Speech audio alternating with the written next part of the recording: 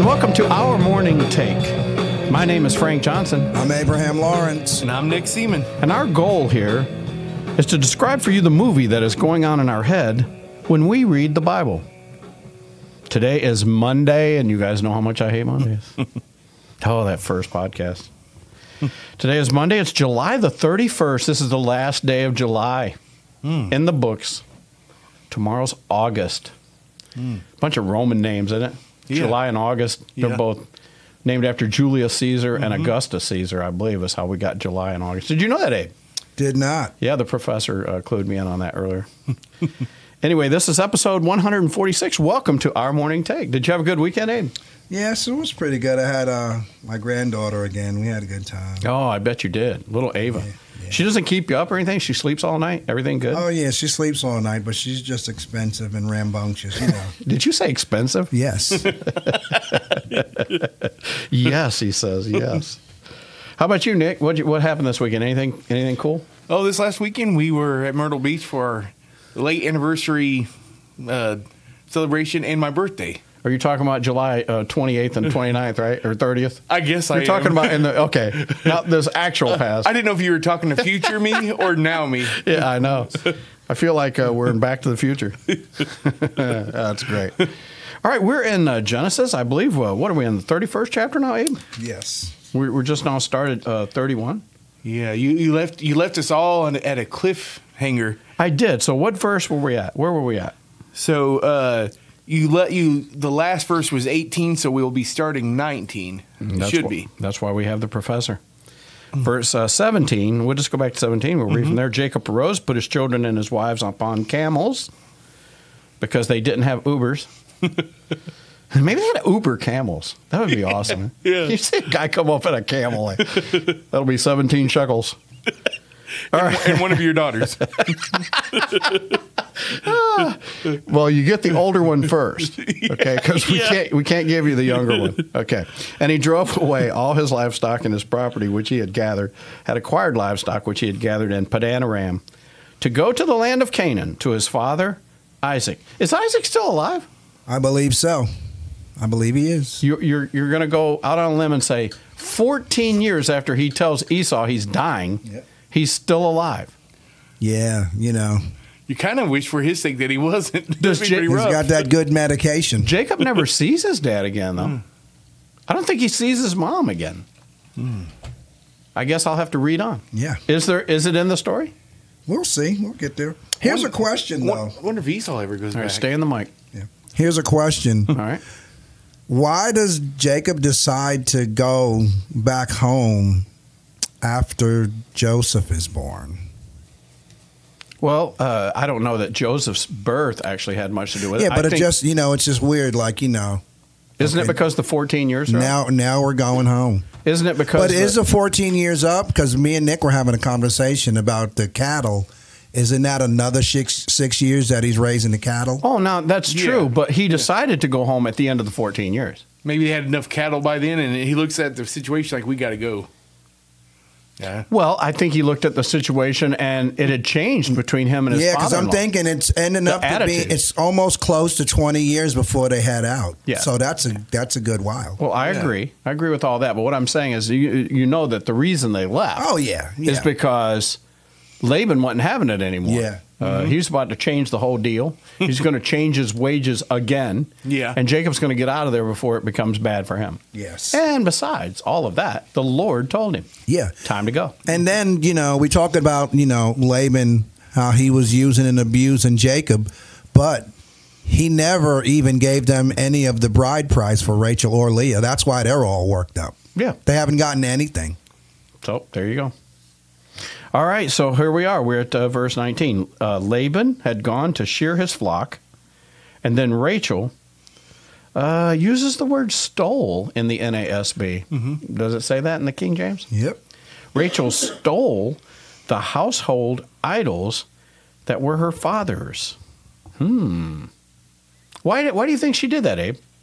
Well, there's several reasons. Well, Some of those idols were for health and fertility. We knew she had issues with childbearing, so maybe she thought that could help her. But there's also another theory out there that the family member that is in possession of the idols, if there's any discrepancy with an inheritance, it automatically goes to them. And if you were with us last week, we were talking about the inheritance being just girls. And Nick, Professor, what did you find out about that? A lot of ancient Near East cultures like that, they had all these laws about the sons and who would get this and that. But when it came to someone who had no sons, all daughters, they basically just would split it up evenly between the daughters. Okay. Even in the ancient, well, I guess they're not Jewish yet at this point, but even in their ancient cultures, it's known that they did that. But if Rachel has the idols, does Leah get less, or does Leah get anything? Absolutely. I mean, I'm sure she's going to break Leah off something, but I'm sure it won't be substantial. I mean, she has it, so she's in charge of it. That's something else. But Leah's got the mandrakes, so maybe it's even. I'll trade you one idol for two mandrakes. But here's another thing. Yeah. She prayed for a child, and God gave it to her. So what does she need the idols for? Well, and they're leaving. So, I mean, what inheritance are you going to get? They just said that, he got the biggest flock. Jacob got the big flock. He's got all the animals he needs. Everything is good. And Laban, of course, is mad because his flock is not that big. But the girls agree with Jacob that I think this is fair. I mean, it's beyond fair because, like we've already read, they got hoodooed out of the bride price. So they literally got nothing. Yeah. So whatever Jacob's saying, they're all about it. Yeah. They're like, let's just clean them out. Why not? No, I'm wondering if she took them just because she's mad at her dad and just took the idols, which it doesn't say that, but I'm just saying maybe that's one reason. Are they made out of something precious like gold or silver? Well, some of these things, they have stones in them that are precious, and you can trade them or whatever. But I just think she took them for the inheritance. Just to be, that's her ace in the hole if anything ever happens. I mean, it sort of makes sense to me. And it's just a Rachel-ish type thing to do. Very good, Mr. Lawrence. Yeah. You just earned your salary for the month. Yeah, we do our research around here. He is the professor. Verse 20 says, Jacob deceived Laban, the Aramean, by not telling him that he was fleeing. Why all of a sudden do we discern that Laban is an Aramean? Why do you suppose the scripture decided to just throw that in? That's the first time they ever referred to Laban. Usually it's Laban, the son of Nahor, isn't it? Yep. And all of a sudden he's an Aramean. And is there any significance to this Aramean title? Aha, I stumped you guys. You guys didn't check that out. Is that where Aramaic comes from? The Aramaic language, I wonder? See, in our version it says Laban the Syrian. That's what it says in the King James. Oh, there you go. Always some kind of dispute.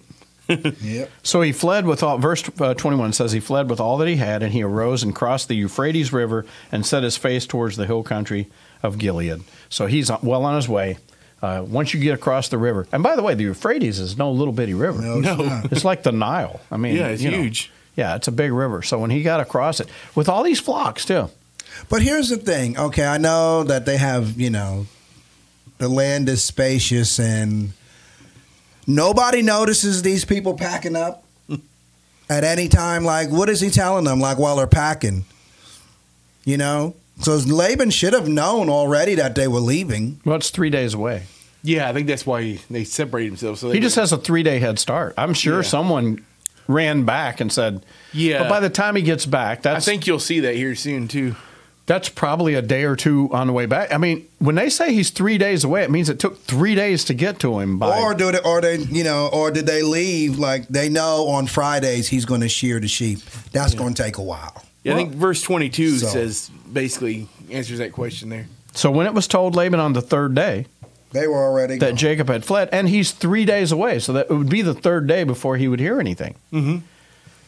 He took his kinsman with him and pursued him a distance of 7 days' journey. And he overtook them in the hill country of Gilead. Caught up. Which means, it means he's traveling a little faster than twice. Yeah. That means Jacob was only going, a seventh? You're the math teacher. A seventh of the speed of him. I mean, they were running. If a train leaves Houston at 90 miles an hour and another train leaves L.A. at 135 miles an hour and they meet in Tucson. Laban was like, we taking the Mustangs today. We got to get out of here. We're going to take a Lyft instead of an Uber. We're going to get there quicker. Step on. You telling the camel, step on it. Go get the 2-hump camels. This is serious. Oh my goodness, it's already starting. God, in verse 24, shows up.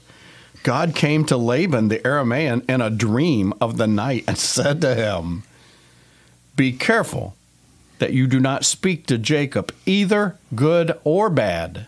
No, don't you think this is really just a saying to say, be careful what you say to Jacob? Or just leave him. If I were you, just leave him alone. Yeah.